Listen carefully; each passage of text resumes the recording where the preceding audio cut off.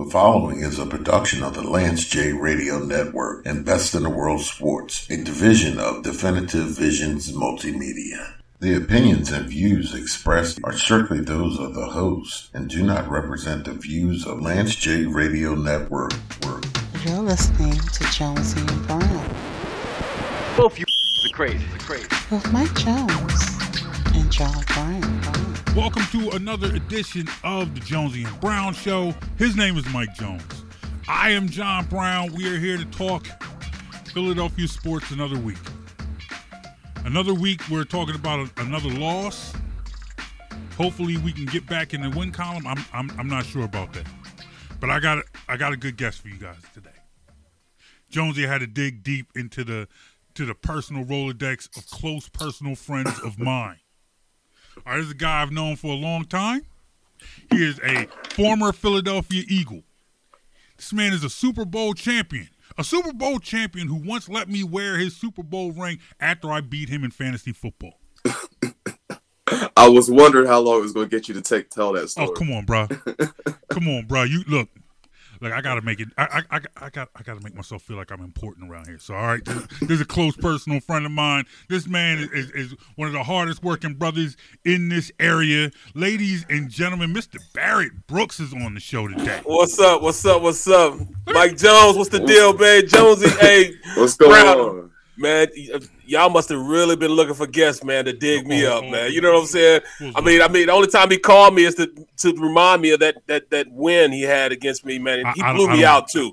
He blew me out on it too, man. So he never let me forget that. He likes to remind us all about that. I don't get too many wins. Not on this show, for sure. I don't get too many wins in just about anything. But let me tell you a story about Mr. Barrett Brooks. Mr. Barrett Brooks played professional football for a long time. Played for the Eagles, played for the Steelers, won a championship with the Steelers. 12 years, man. Yeah, 12 years in the league. This man gets out of football, makes the successful transition to media and television. So I thought like you, man. I didn't do it like everybody. I didn't have a big name, man. I had to go from the back end up, man. I was behind the camera. I produced 5 years before I even got an opportunity to be on the show with you, man. Was grinding. So when he finally got an opportunity as a former player to actually participate in a fantasy football draft and league, this man thought his 12 years in the league was just going to give him all sorts of expertise. He just knew he was going to come in here with all of his... Like, how you going to tell me about fantasy football? I played in the league. So when it came time for Mr. Brooks' team to play my team, I'm like, look, I don't even know what I said I was going to do if I lost because I just knew I wasn't going to lose. I'm like, look, if when I win, I want to wear that Super Bowl ring. I ain't never worn no Super Bowl ring before. I got a shelf full of participation. How you deal with this, Mike? How you deal with this, man? I got a shelf full of participation I get to be right trophies more than right him, now. so. Right. And hold on, but this the kicker though. Now he's the he's the guy that gets everything going on the set. You know what I'm saying? I'm on the show. Mm-hmm. He literally stops the show. This is a live show. Stops the show and tells everybody in the world about his win and shows the ring off that I had to make him. I had to bring it and show the world. I mean, how does he give his own self? He gave his own self stardom. Start time all in front of the cameras. Stop the whole show. Live TV, man. Well, this is like he just interrupted the show. The host is like, Rob Ellis was like, you know what to do. Okay. Okay, you thought this was quality TV. Rob Ellis was scared, man. Rob Ellis didn't know what to do. Excuse me, I have something to say, Rob. He's the stage director now. He's the stage director. You know what I'm saying? He took complete control, cameras and everything. Rob Ellis is like, wait, what? He's in the position where nobody can really do anything to stop him. Right, because they're downstairs in the room pushing the buttons. We couldn't go to commercial. We just started. Exactly. He made sure we started the segment off too. I know how far security is from the studio, so I know what I can get away with. I know what I can get away with, and I know where the exits are. Oh man! I know how far the exit is from my car as well. It was smashing too. It was smashing.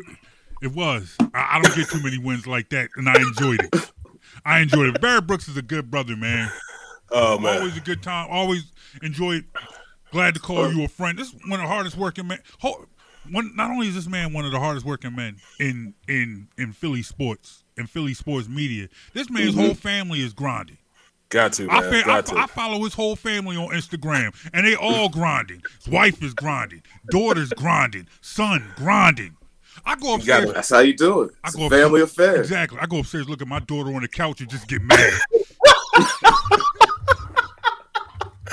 Right, when my daughter, she raps, she sings, she acts. She's down there with my oldest son right now. He's an engineer. He's a sound engineer, so he's making beats down there in Atlanta. So they're doing their thing out there, man. And nice. Then we have nursing companies, that we because I don't make any money off TV. I'm just honest. I don't make any money off TV. I make all my money from healthcare, So, I knew I couldn't play forever. So I had to get me a sugar mama. So, the wife, she makes all the money now, bro. Hey, man, it's all good, man.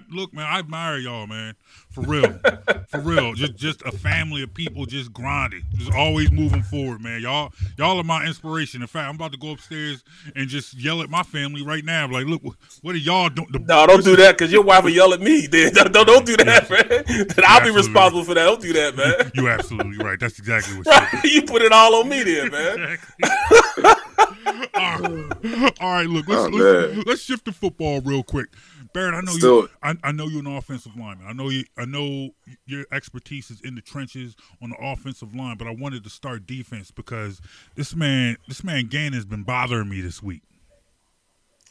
What he said has just been bothering me. So. It doesn't sit well with me. Deservedly so. And I really want your thoughts on this. This man's talking about he doesn't necessarily. When he starts talking about not having a scheme, I get visions of Chip Kelly. We're back to saying that name again, right? You know what I'm saying? I'm just out of the blue, man. Just how do I follow that up? Well, I want your thoughts because I turn to people like you, the experts, the people who are watching the game every day, every week, whatever. Talk me off the ledge on this because this man for real hurt my soul all week.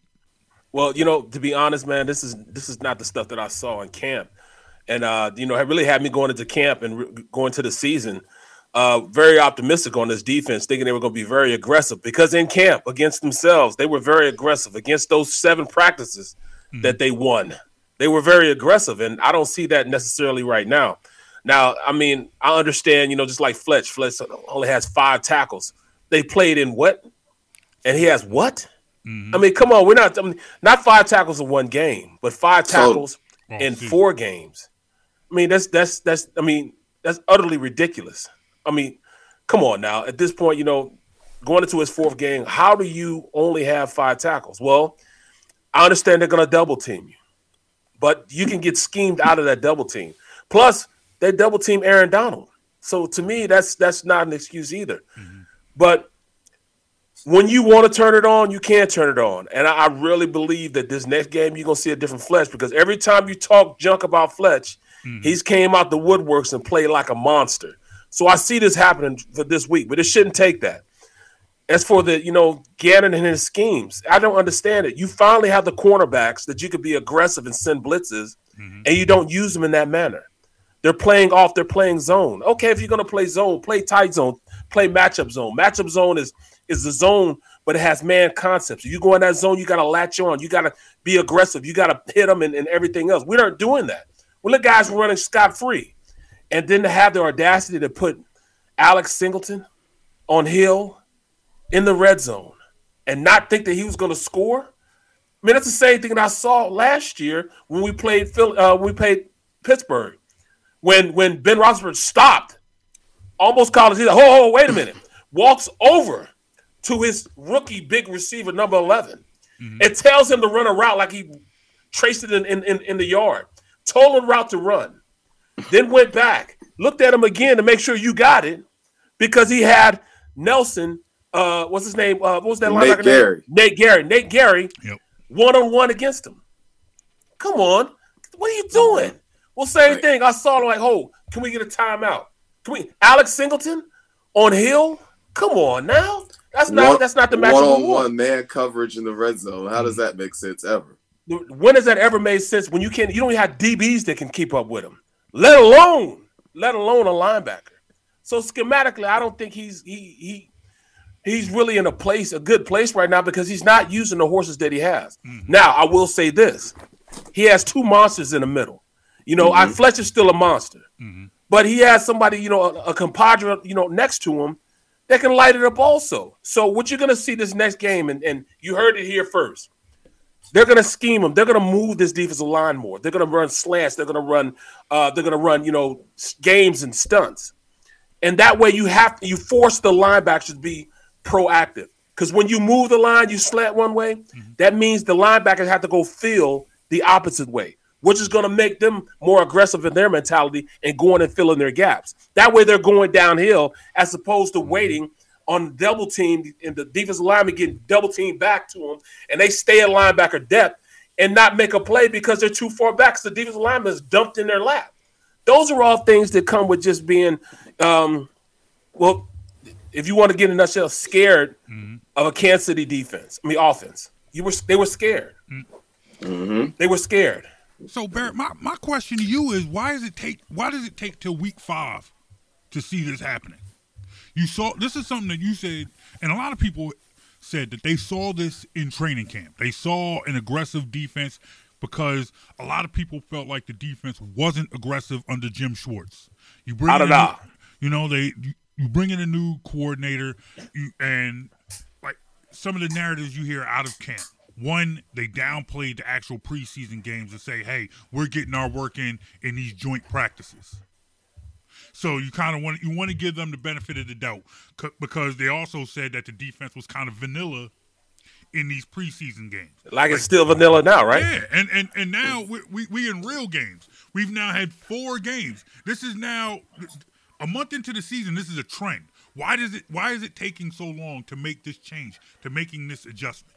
Well, I think it was just what I said. It was fear of getting beaten, and that's exactly what I would equate it to. Because all right, Hill, he's got an S on his chest, but you got two DBs that are pretty good.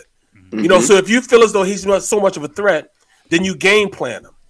You put your best DB on him, and then you have somebody line up over the top. And now you have no excuses, because you got McLeod there also. You got McLeod and Harris, who are very functional at the safety position. You put them in a position to double team them. You know what I'm saying? Bracket protection. You know what I mean? That's how you stop that. That's how you play against that. Oh, I guess they didn't want Kelsey to ball out. Well, okay, you did it. You stopped Kelsey. But we're talking about 180 yards worth of Hill that they needed to stop the bleeding with, and they didn't. And what, 3 touchdowns, 2 touchdowns? Come on, man. It was ridiculous, man. Ridiculous. And I'm going to say it again. You got 2 monsters in the middle. Fletch, still a monster. But the other guy, Hargraves? Yeah, he's producing this year at a high level. What? He's been a beast all season. So now you move him. He starts off at the 1 technique. Slant him to the 3 technique. That way he's crossing a guard's face. Now, if he's crossing somebody's face, there's no way they couldn't block him when they knew where he was, let alone where he used to be. Now he's out the gate. But what it does is it initiates those linebackers to become more aggressive, because if you leave that gap and you slant that gap, you got to have somebody to replace that gap, which puts the linebackers in a position of now being aggressive, because now they have to go cover that gap, which puts them at the same level then as the defensive lineman. Now there's not the big gaps that they had in which they could run all over.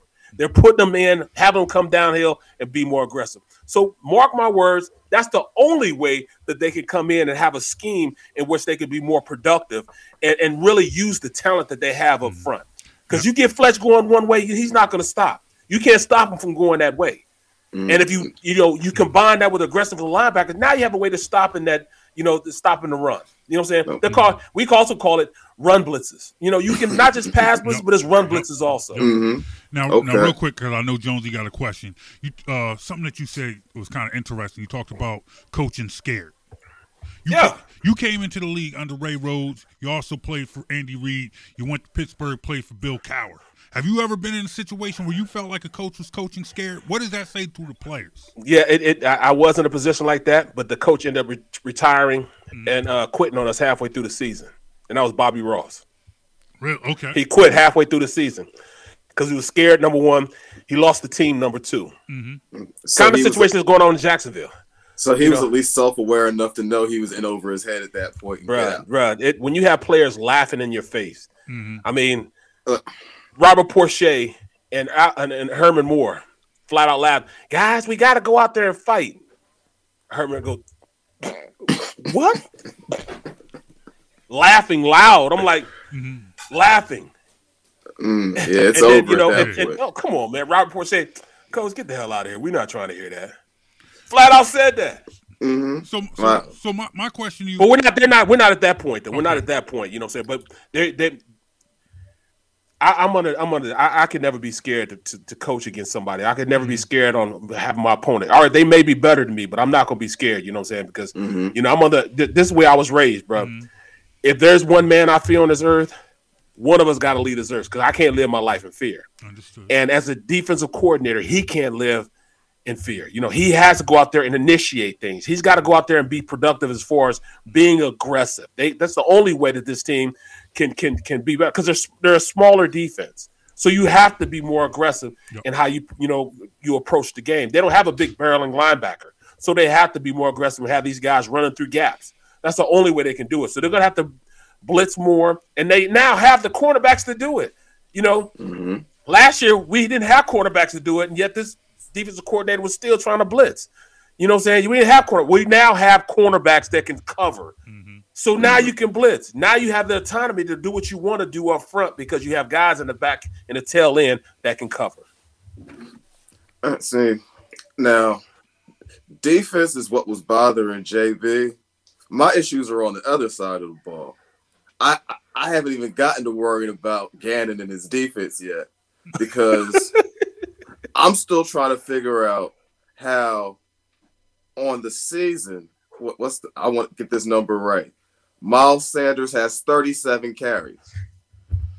Not in one game. Total. On the season, he has 37 total carries on the year. Mike, not in one game, though. But we're talking about 4 games. In 4 games. That's less than 10 carries a game. 4. See, that's another thing. I mean, we're talking about you have a quarterback, a young quarterback, and who's not really a drop back passer, but yet you still have him dropping back 30, 40 times a game. So you're with me. Right. You understand my problem. So, and then running the ball with an offensive line is how you get those guys lathered up, especially when you only have one starter that started the year out and you got 4 guys that are filling in, but you're still trying to pass the ball. Doesn't make sense to me. You're seeing everything that's bothering me with this number. That's 9.25 carries a game for what's arguably your most consistent weapon, your most dangerous weapon, considering that your quarterback lacks consistency. So you have speed at receiver, but your quarterback, he hasn't been the most accurate this year. He's underthrown some deep balls. Overthrew a touchdown. Yeah. And then you go try to put it on. Then you go try to put it on zone read. I mean, the biggest travesty I've ever seen in my life is to go and play a game and only run 3 called runs in an entire game. I've never seen that happen before in my life. And I played 12 years in the NFL, but watched NFL football for over 40 years. I've never seen that. In fact, somebody had to make me aware of it because there's a team, college team that never punts and never runs the ball. They do is throw the ball. I had never seen that before until I watched them play. But I've never seen, even Andy Reid would run the ball. And as much as we said Andy Reid needed to run the ball more, he kept it somewhere around 60-40 or so towards the pass. Bruh, at least you give me, at least 15, 16 runs, but they only run the ball 3 times a game. You know what? You can't overcorrect that because overcorrecting is running it 6 times because you're doubling the output, doubling the carriage you have. Then it gives me the with the RPOs. Look, that's not an excuse. You can call run plays, run play, especially when you have an offensive line that's more suited to running the ball. When you have Herbig starting at right guard, you must run the ball to get him going because he's not as good as a pass blocker as you would want. When you have a guy, in Dillard, who, he's played well. He's played well these last couple of games in this relief role. He's played well. In fact, he's played damn good. But then you have a rookie in Dickerson that is also a road gator. Get him going one way, he's not going to stop. You have literally 2 guys that can roll any 3 technique off the line, and you're not going to use them. Come on, man. Which will open up your passing game because now they got to put an extra defender in the box. And when you put that defender in the box, now you got the speed on the outside that can at least beat somebody deep now. How about that? We got speed and can't take advantage of it because we're not running the ball and trying to counter that, with them bringing a safety in. Those are all things that they have to do, and they're not doing it, man. I'm very disappointed in this young coaching staff. Because they aren't taking advantage of the talent that they have. They really aren't. So that begs the question. We kind of asked it over the weekend. I'm gonna ask you. I know it's still early, but we're a month into the season. Think this coaching staff is in over its head? No, I don't think they're over their head. But I'll say this: they have the players. They have the talent. They also have the attention of their players. It's not like they've lost the locker room or the guys aren't listening to them. These guys believe in what these coaches are coaching, but they got a short amount of time to maximize this team's potential because if they can't show an older player that they can make them better, then they'll lose that older player, and it's hard to get younger players to follow a coaching staff in which the older players are out on. So if they keep losing, the likelihood of these guys staying behind them runs out more and more. You know what I'm saying? Because there's certain things, in order for this coaching staff to come in, they had to, number one, be real, keep it 100 with them. You know what I'm saying? Let them know exactly what's going on. They did that.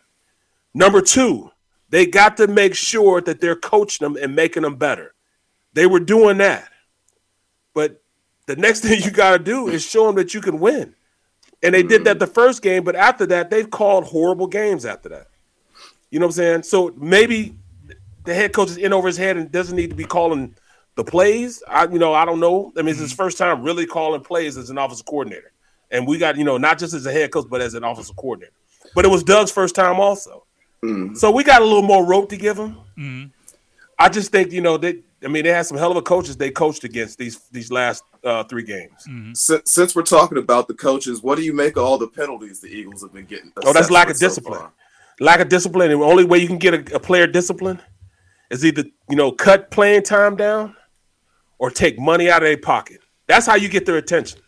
If they don't do either of those things, you just yakety tell, you can't, we can't afford to make these penalties. No, they're not going to hear that. You got to make sure you take something that they care about away from them. And that's playing time, number 1, and that money, that dollar bill, number 2. When I was playing, if we got, when I was with Pittsburgh, my last few years in Pittsburgh, jumping off sides cost you $500, $500. A holding call was $1,000. An unsportsmanlike conduct or something like that cost you $2,000. And that's and put it all in a pot. Oh, no question. I don't care how much money you make. You put $2,000 in a pot or $1,000 in a pot. Oh, it makes you think about it, man. I don't care how much money you make. So that pot, my first year, we were undisciplined.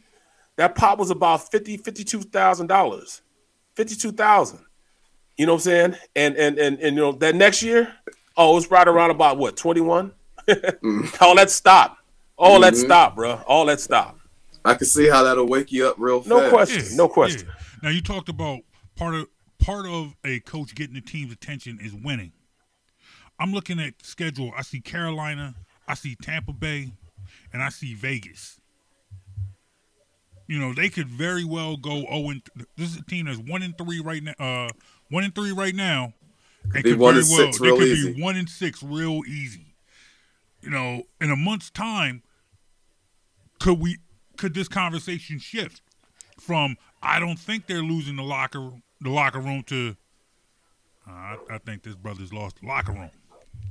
Well, that's only if these players getting better. They got to get better, and if they're going in the right direction and they're losing, but they're getting better throughout these losses, then they can keep this locker room. You know what I'm saying? Because I mean, you can't you can't build Rome in a day, and they understand that. The mere fact that that they're competing at the way they are, I think they are getting better, so they're going in the right direction. Defensively, they got to get it going. They got to get pointed in the right direction. But as a whole, I think they are getting better. And, like I said, they got to get better as they go. And, the silly mistakes, the dumb mistakes are really keeping out. They've got 3 touchdowns taken back from them. 3 touchdowns. Can't have it. You know what I'm saying? Can't have 3 touchdowns. Well, actually 4, because if you look at it, sprint right option, they ran that, and Ward dropped one. He dropped the touchdown.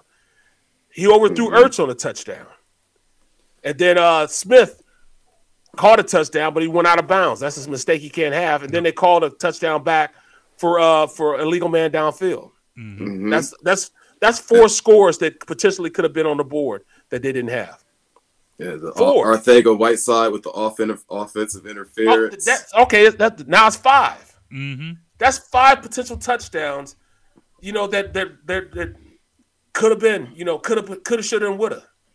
But you lack the discipline. So I was on Eagles pre-game post-game live, and I said, "Well, this is a bad team right now." And the reason why I say it's a bad team because they can't seal the deal. They're not winning games that they should be winning, and not to say this Kansas City game they should have won, but it was very obtainable. All those touchdowns they put in that column, I mean, they're right there with them, scoring tit for tat with them. But the lack of discipline is that's the signs and characteristics of a bad team. Lack of discipline, number one. Penalties, all that stuff is a team that's pointed in the wrong direction. Once they get things going in the right direction, just like Jalen Hurts said, they're close. They are close, but close only counts in horseshoes and hand grenades. Yep. You know what I'm saying? Yep. Until you start making those plays happen and going in the right direction, all you be is a close loser. That's all. So that being said, I want real quick. I wanted to circle back to the defense real quick and the problems that they've been having. Now you talk about their scheme, lack of scheme, whatever. One thing has been for sure: this team has struggled in developing quality linebackers. But so far, it seems like the philosophy of this defense is to keep the play in front of you. They're not going to get past. You're not going to get past them. You're not going to throw over them. You're going to, they're going to keep that ball in front. They're going to keep the ball in front of them. So maybe whether it's passing over the middle or whatever, that's how you. If you're going to get yards, that's how you're going to get them. Does this mean that finally there might be some emphasis on the linebacker position? No. We finally, could this be a situation? I've been saying it for years, man. No, I mean they don't value that position. They don't value, just like they don't value really the running back position. I mean, yeah, they spent a second round pick on Miles, but they're not using Sanders. So I mean, they don't value that. They don't value the linebacker position. So they really don't invest in a boss linebacker. You look at the teams that win with first round picks. I mean, what they're doing in Dallas right now. I mean, anytime you can let a player like Jalen Smith ride, that means you got some horses back there. You know what I'm saying? I mean, Lee is gone, and they still let Jalen Smith go. That means Van Der Esch and Micah Parsons are that work, man. We, at this point, don't value the linebacker position to go. Like, all right, I'm going to put it in the simplest terms. As a player, when I played against guys and I'm looking across the line and I see a Junior Seau or a Ray Lewis, when I see a player like that, you have to account for where he is. A Hardy Nickerson, guys like that, Pat Swilling. If you don't know where that guy is, he can wreck shop. He can totally take over a game. When people line up against our defense, they're not worried about our linebackers. They're worried about beating up on Cox and beating up on I keep forgetting his name. What's his name? Hargraves. Hargraves. Yep. I'm gonna beat up on them on our way to the linebacker. And everybody talks about, Alex Smith making a lot of tackles. Yes, but they're not impact tackles. Mm-hmm. I need impact tackles. Impact tackles are any tackle beyond or behind the line of scrimmage. Mm-hmm. So if it's 3 yards beyond the line of scrimmage and they get 3 yards on it and they stop them, that's an impact tackle. If they get a 3-yard loss, that's an impact tackle. Mm-hmm. But once you're tackling a guy 8 yards down the field, there's nothing impact about that. You're just making a tackle as they go for a first down. Mm-hmm. You know what I'm saying? That's not an impact tackle. They need to start taking those stats and talk to me about those stats when you start, really become the defense. Mm-hmm. Give me impact tackles as opposed to tackles. Mm-hmm. I'm not worried about tackles. Give me impact tackles. But I guess that's part of my frustration, where it's like we know what the history is of this team and their value of the linebacker position. But here, right now, I'm sitting here listening to a defensive coordinator. Basically, he's screaming what he's saying without saying. I need better linebackers. His scheme, whatever he wants to call it, will not work. You want to have 2 high safeties, then you need 2 beast linebackers. You need 2. How can you continue this philosophy of not valuing the linebacker position if you're going to say, hey, we ain't going to use too much nickel. We're not going, I don't get it. Make it make sense for me. It can't make sense. You know why? I mean, he comes from a defense where that's what they had was boss linebackers. Mm-hmm. When you have Darius Leonard, mm-hmm. you can have the autonomy to play back because he was going to wreak havoc everywhere in the middle. Yep. He was smart enough and more athletic enough to go out there and make plays. He was making impact tackles. Hence that's why he's the highest paid linebacker in the league right now. You had Darius Leonard. He's trying to run the same scheme as he ran with Darius Leonard. You can't do that.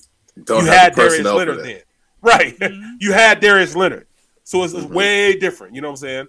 And I'm going to tell you the truth. They make too many stupid mistakes. Well, Derek makes too many stupid mistakes, man. He's becoming a liability as opposed to his talent, man. Mm-hmm. Derek Barnett is almost to a point where they can't keep him on the field because he's making too many penalties, mistakes. The mental penalties. That's something you can't. Yeah, and his playing time it should be cut lower and lower because of that. You can't be efficient with a guy that constantly makes mistakes like that. It's not you can't do it. The question I have then, real quick, is that with Brandon Graham out, what options do you have to limit Barnett's minutes, his playing time, and still be successful on defense? See, that's the problem. You do have players that can go in there and play. Because Josh Sweat is balling. Like Kerrigan hasn't registered a tackle yet this year. Ryan Kerrigan hasn't registered. Exactly. I mean, dog, I did not know that he played 42% of the snaps. Hasn't registered a stat. No tackles, no sacks, no pressure. 90 is running around out there right now for nothing. Mm-hmm. Me and him have the same stat line right now. Just he has playing time and I don't. Mm-hmm. He's getting a game check. Come on, man. I mean, he lost it all. Okay, I understand that, man. I understand that. Put somebody in there that can. Throw Jackson in there. He's young and hungry. Mm-hmm. He wants to play. He wants to give you whatever you want. Mm-hmm. Williams, he wants to give you everything you want. Milton Williams, you put him anywhere. He's trying to make it happen. Now, he's going to make some mistakes. He's going to overrun a block or underrun a block. He's going to do that. But at least he's giving it to you at all. He's giving it all to you. I don't think Kerrigan right now, he's giving it all. He just doesn't have enough to give. You know what I'm saying? He hasn't made an impact yet. I mean, I need Avery to make a little more of an impact also. You know what I'm saying? Jannard Avery, they trade a 4th rounder for you. I need more out of you. And me saying this as an analyst, yes, I'm saying this. I'm not on the field. No, but I've been on the field. I understand what it is to be on the field. So you can't come with me at that BS. Mm-hmm. Go out there and play, man. Sometimes you have to play past the coaching. Mm-hmm. You know what I'm saying? If the scheme work ain't working, you just got to make a play. Period, point blank. You see something happening, you got to find a way to stop the bleeding. Fletch, you got to find a way to stop the bleed. I don't want to hear nothing about double team or anything else or the scheme workers. I can't know. There's a time and a place in which you have to take over, especially when you've done your research, you've done your film study, where you have to make a play. And this is the time where he has to make a play. I'm gonna tell you this: that boy down there did we gonna watch tonight that plays in L.A.? Oh, Aaron Donald. There's times where he's not gonna stay where he's supposed to stay. He's gonna go make a play. And that's what he does. He's getting double team, triple team, quadruple team, but he's still going to make a play. And I believe Fletch still has that ability to do that. I don't know if he's trying to do it, man. And I'm not questioning, if he's working hard or anything like that. But I just know what Aaron Donald's doing, and I have the same expectations for Fletch as I do with Aaron Donald. So put it like that. Okay. So my question to you, and I know you'll give your official prediction on Sunday on Pregame Live, but I just if the Eagles are going to beat the Carolina Panthers on Sunday, what has to happen? Number one, they're going to have to run the ball because the guys they have rushing off the corners are impact players, man. These guys can ball, man. They can run. What's Grant can rush the passer, man. And they run so many schemes that it's hard to really call an offensive play to match that scheme. So what do? You run the ball. If you run the ball consistently, now it opens it up for the rest of your offense. Your playbook could be like this. If you're not running the ball. But once you run the ball, it opens it up to this because now they have more than that to look for. Now they have to tackle. Now they have to rush the passer from the run and stopping the run first. Then they have to get into pass rushing mode. If you're coming off the ball and having, guys come off the rock and hit people in the mouth, now you have to worry about this run first, then switch to pass. And that's how you combat a team that throws a lot of multi-front sets you.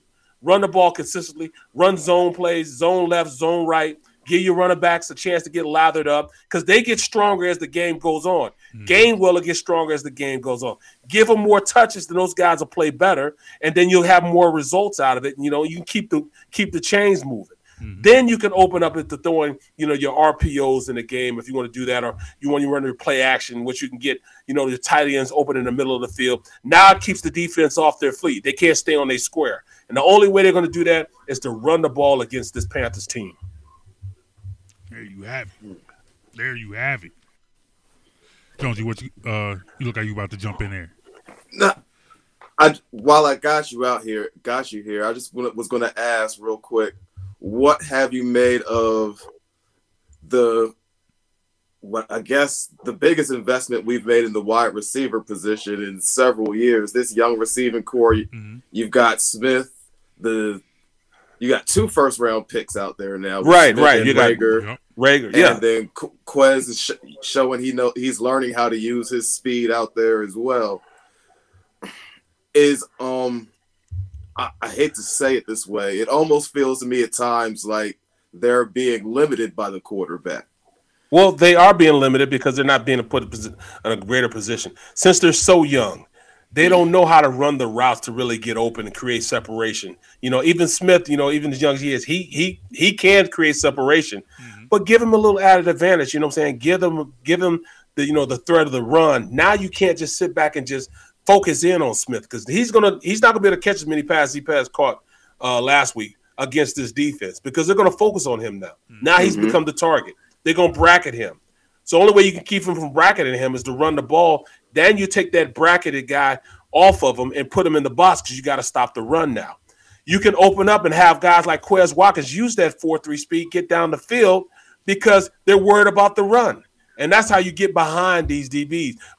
Get behind these safeties because they have to check that run and then go to pass. And by the time this speed gets past them, it's going to be hard for them to get, to get on that horse and get back and cover them, And I do believe that, Hurts has a strong enough arm to get the ball to him. I truly believe that, but that's only if he has more protection. You know what I'm saying? If he can't follow through, swing his hips, and drive his leg through, then he's not going to be able to push the ball down the field because he has somebody in his face. But you don't have somebody in your face if you're running the rock consistently because now they have to stop the run, then go to pass rushing mode. And everything comes to running the rock. You have to be efficient at running the rock, bro. Got to have some balance in your offense. Yeah. Right. You have to, man. So that being said, the ability to run the rock, a question has kind of been asked, and I want to get your opinion because I've known you for a while, and I know you were high on Miles Sanders coming out of college. Yep, still am. But now it seems like this is now the second coaching staff who seems to underutilize him. Like, what do you make of that now? You go from Doug Peterson, who kind of underutilized Miles Sanders. Now he's gone. In comes Sirianni, and now he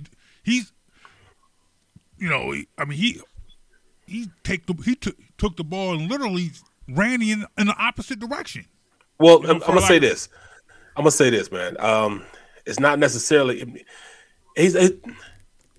All these backs want to be volume carriers. They want to they want to have the time to run the ball a little more. Your offensive line gets better as you run the block more. Running backs get better as you run the ball more. Mm-hmm.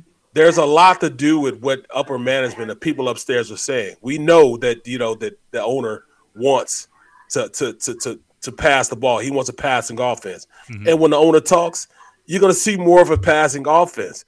But that's not what's going to win right now, and it's going to be it's going to have to be a change in his philosophy. Be like, look, you guys, I got to run the ball more, be more consistent, because he came here pledging to run the ball, and until he does that, this offense won't work. Things won't work for this team unless they do. It's all predicated on that running the rock, because the quarterback that you have is a quarterback that needs the autonomy to run the ball consistently, so you take the pressure off. You don't want Jalen Hurts to be winning. You don't want Jalen Hurts to be carrying you through the game. You want Jalen Hurts to win the game at the end. He can do that, but he's more of a guy that you have to lean on at the end as opposed to carry you through the game. You want your running backs, you want your short game to carry you through the game. You want him to end the game for you. You know what I'm saying? So if you look at a box score and see Hurts threw the ball 45 times, you don't have a good feeling about that. No, that's chalked up to an L in all actuality. If I see 45 times, I'm thinking potentially it's an L because, number one, they're trying to come back and they can't run the ball, and that's what it is. If you get me right around about, even if you give me, 32 to 25. You know what I'm saying? 32 passes to 25 runs. That's still enough to give you, an offense that they have to be aware of the run. You got to run the ball, man. In today's NFL, if you don't run the ball, it's really hard for you to not be a boss franchise quarterback. You know what I'm saying? And those guys can do it. You know what I'm saying? At this point, Hurts has not done enough to be a boss franchise quarterback. But you know what I mean? You believe that he can be? I believe he has potential to. I looked at him the same way I looked at Dak. Okay. I think he has more potential than Dak. But Dak right now had that running game to lean back on, which allowed him to get better. They're not going to allow Hurts to get better like that. They're not going to give the ball to Hurts like they gave the ball to Dak. Say, hey, Dak, this is your team. They're not going to give it to him. If he doesn't ball out right now, the likelihood of him being a starting quarterback, for the next couple of years is going to be slim to none. They're not going to give him the autonomy to sit back and be allowed to take this team into the future. They want results right now, which is unfair for Hurts. It's definitely unfair. But if you want a quarterback that can do that, look what they did to the Browns and their quarterback. He was the first player picked in the draft, but he's no better than Hurts is right now. He's no better than Hurts, but he has a run game in which keeps him balanced. You know what I'm saying? If you look tit for tat, strength for strength, he's a better quarterback. They come from the same school. He's a better quarterback. Hurts is a better quarterback than he is. It's just he was given the opportunity, given the reins. They're not going to do the same for Hurts. Hunt and the way they rely on the run, right? Make it easy on him.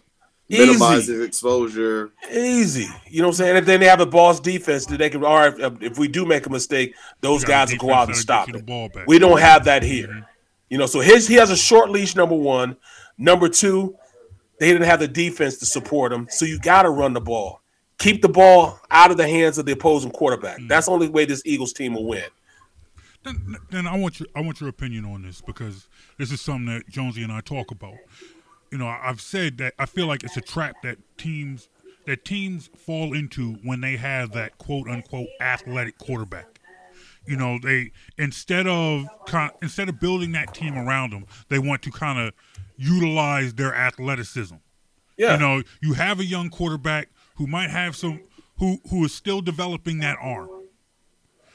Why not make the plays, put plays in place that make him comfortable? Why not do that? But it seems like too often this season, we've watched them kind of, you know, like instead of making him comfortable, they put him in situations where he has to now depend on his athleticism. Right. What is it? It's almost like he's offline. You know, he makes more plays offline than making plays that are designed to play. You know, he's not playing within the framework of the design play. Mm-hmm. He's making his plays off. What is it? I forget what they call it. You know what I'm saying? Mm-hmm. As it's he's not. When you're not playing within the framework of the offense, and when you're off kilter and you're making those plays when you're out there using your athleticism, you don't want to run an offense like that. You don't want to have a nonchalant offense like that. You want to have an offense in which you're playing within the framework of what you're asking him to do for that play. Exactly. When he's playing off key like that, you could survive for that for a little bit, but not throughout an entire season. You just can't do it.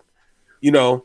It's not fair to Hurts, and it's not fair to the rest of the players. You know, I mean, it's definitely not fair to the offensive line because when you're blocking a play, you're blocking a play in which you set the quarterback, and he's supposed to be right there. Mm-hmm. Now you're asking the offensive line when he's playing off course. Now you're asking him to block, and you don't know where he is. I had that happen to me a lot when I played with Randall.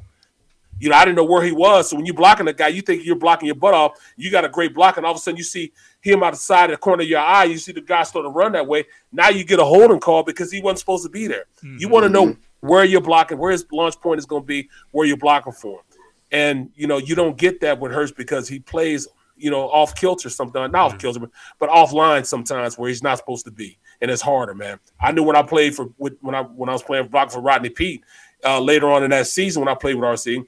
When I was playing for Pete, I knew exactly where he was going to be. He wasn't moving off that line. He was going to be right there. If he's supposed to take a 5-step drop, he's taking that 5 steps. And best believe he is not leaving that 5 steps. He's sitting right there. Mm-hmm. It's easier to block for a guy like that, but sometimes you might get beat on a play. And then you got a guy like Randall back there, and you may not even touch the defensive end, but he's go out there and he may take it for 60 yards, or he might, move and spin out, and throw a bomb for 60 yards. It really depends. The same thing make you laugh, make you cry because he can make you look like an all-star, but he can also make you look like you're trash. Oh boy. All right. So before we get out of here, I know you're going to give your official prediction on the pregame show on Sunday. So I will ask you this. On a scale of 1 to 10, how confident are you in the Philadelphia Eagles on Sunday? I'm at 5 right now. You know what I'm saying? 1 to 10, I'm at 5 right now. I'm 50-50 right now. Because it really depends on what defense. If he does the defense, and I'm telling you right now, mark my words, he's going to move that defensive line around, which is going to force those linebackers to be more aggressive because they have to make it to their gap. That's gap control. They'll play gap control defense, and they'll stop the run. Then they have a shot. We have a shot. But if they don't, and they don't run the ball, it can get ugly real quick. You know what I'm saying? This man, ugly real quick.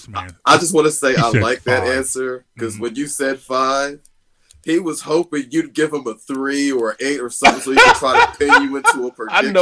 I know and it. you gave him absolutely nothing to work with, and you can see it all over his face. I know him, man. We'll put it like this. I'm gonna give this. This is my score. This is my score, JB. This is my score. 24-18. I'm just not gonna tell you which side I'm going, but it'll be 24-18. Watch what I tell you. See, look. Okay. I'm trying. Look. my time at that station allotted me some resources as far as guests.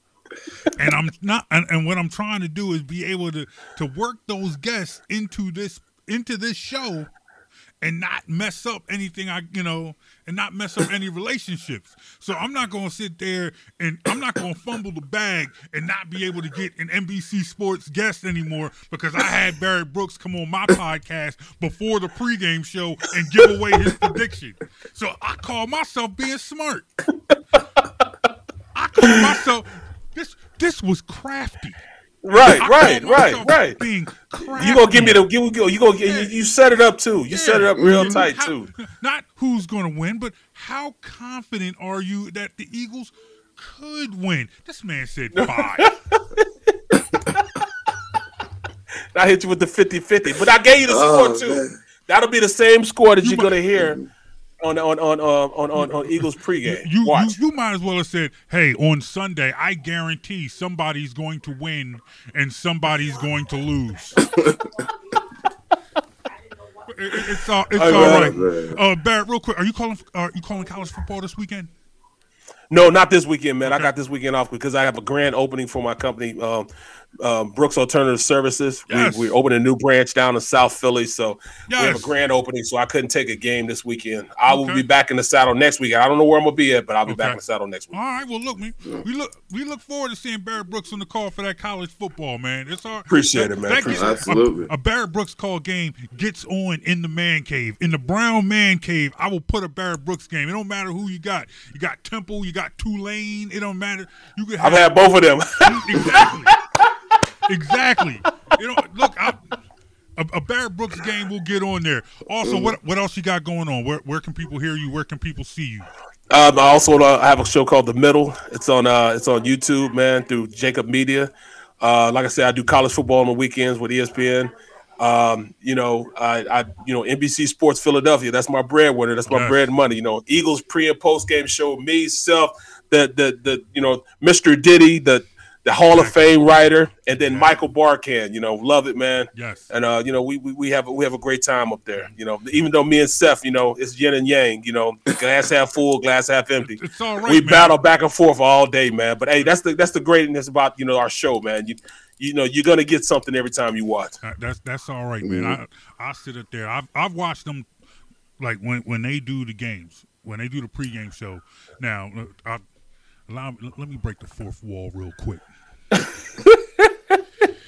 They put Barkan and Diddy, Seth and Ray in this other room where they get them lobsters and all this wonderful food. They get a spread. The rest of us, we get pizza. Well, you know what? It's not like that anymore because there's no more pizza. What? Plus, they don't bring in chicken and peace no more, man. Because of COVID, man, they don't want anybody sharing food with anybody. So we got to go for our own, man. I tell them, we do this again, man. We keep on doing this, man. I'm just rather just stay at home and watch the game, bro. I might go to chicken and peace and watch the game. They used to have this spread. You go in there, you watch, and I don't want, because those are the people like who are like paid to really watch the game and follow the game. I'm just collecting a paycheck, and I'm. Bro, I always gave you my chicken fries, bro. No, and the cheese, and I enjoy it. And the cheese, and the cheese, bro. JB, you can't complain. No, that's not the complaint. Now, but we be sitting there off to the side eating this pizza, trying to share, all of us eating pizza, and then you see them in there, they got the bibs on, they got the lobster tails, and they, got the real big screen TV. We had an analog TV until at least hey man, you got to take care of the talent. 2020, Bro, it's different now. Hey, even at our desk now, man, we got the big, like the 42-inch flat screens now, man. Yeah, bro, it's different up there now, man. They even gave me my own laptop. I'm not taking it home, but they gave it to me. I'm not taking it home, bro. That means that instant access. No, we want no instant access. I want to be able to push the nod button if they call me, bro. I hear you. I need some time off every now and then. Right. Off mean I'm off. Sir. Yes, sir. So make sure you check out Barrett Brooks. Make sure you check this man out, Eagles pre and post game on Sunday. Make sure you check out his show, The Middle, right? Yes. That's what I meant. That's what Aton. Yep, me, Aton, and Harry Mays, man. Yeah. Now, I'll tell you what, Harry, man, those two, man, Harry and Aton, man, It's characters. Straight characters. We used to do a show with Aton. He don't return our phone calls anymore. Oh. Well, hold on. Hey, Mike. Speak Jones, for man. yourself. No, I'm trying to get Aton on here soon. But put it like this though. Then I take that back. He hits me with the text. Hey, remember me? Come on, man. Come on, JB. You know he wrong for that, man. He want to put the sob story in. Remember me? Remember me? We still cool. I had to make sure. First of all, I had to make sure that was still his number. And I would go out there like, "Hey, Barrett, I'd love to get you on the show." The next thing you know, the window opens up, and it's some other dude. It's like, "You were talking to me about getting on the show." I had to make sure that was your number. Because the first, like, you ever not text somebody in a long time, and then you look at the date from the last time you texted them. You know, we sitting there talking about like the draft. I think our last conversation might have been like the 2019 draft or something. So my first text was just to make sure I had the right number. Come on, man. And trust me, when I send this text to Seth Joyner later on this season, it's gonna be expensive. Well, put it like this, man. He hit me right. Way. So he texted me. He texted me about an hour ago. Hey, you still good for the show tonight, good. right? Yeah, we still good. So, yeah, I told you I would be, man. Look, man, we've done this show where we don't confirm the guests earlier in the day, and we're sitting there waiting for them to show up, and we just like, that's happened once or twice. Yeah, you know. So we sit over here just trying to fill time, you know. Wait, I know he'll talk dirty about me, man. And he knows he travels in all the spaces I travel around, so I don't want him to be talking dirty about me, man. Like never talking about me. Never on the air, like. But I as long as you know, I will talk about you behind your back. Right. But I see his kids be staring at me like, you know, that's it right there, you know. I'm like, dang, you got a mean mug me, dog? Come on, man. Like, Daddy, is that guy you were talking about saying there's no good? Oh, man. I appreciate it, fellas. I really appreciate it. We appreciate you, man. Thank you, sir. It's always a pleasure. Always a pleasure. Ladies and gentlemen, that was Barrett Brooks. My man. That's my guy. Oh, man. That was fun. That was fun. And remember, you can check us out. Make sure you download this podcast wherever you get your podcasts. Just search Best in the World Sports. Reach out to us on social media. Facebook is back, y'all. Facebook is going back. for a minute, but it's back. Look, I was seriously thinking about opening up a Jonesy and Brown Black Planet page. But, you know, MySpace. Go see what Tom is doing. Yeah. I thought about that, but we didn't. Facebook is back. Make sure you hit us up, Jonesy and Brown, or you can hit us up at VITW Sports. Remember the Green Over Everything podcast, Sunday 7 o'clock, which also with a replay on PhillyGoFlow.com at 6 a.m. and 9 a.m. Ladies and gentlemen, that's Mike Jones. Now, back in the day, a long time ago, they didn't want it. That's a true story. That is true. But you see him now. You see him shining. You see he's got the... Wow. Look, show the wedding ring off real quick. Just with ease. Now you hot. What happens now? But you know. Exactly. But you... Yes. Brush your shoulders off. Ladies and gentlemen, y'all have a great weekend. Enjoy your sports. We'll talk to you next week. Peace, y'all. Peace. You feeling this podcast? To hear this and more, go to SoundCloud.com/BITW Sports or on iTunes or Apple Podcasts and search Best in the World Sports.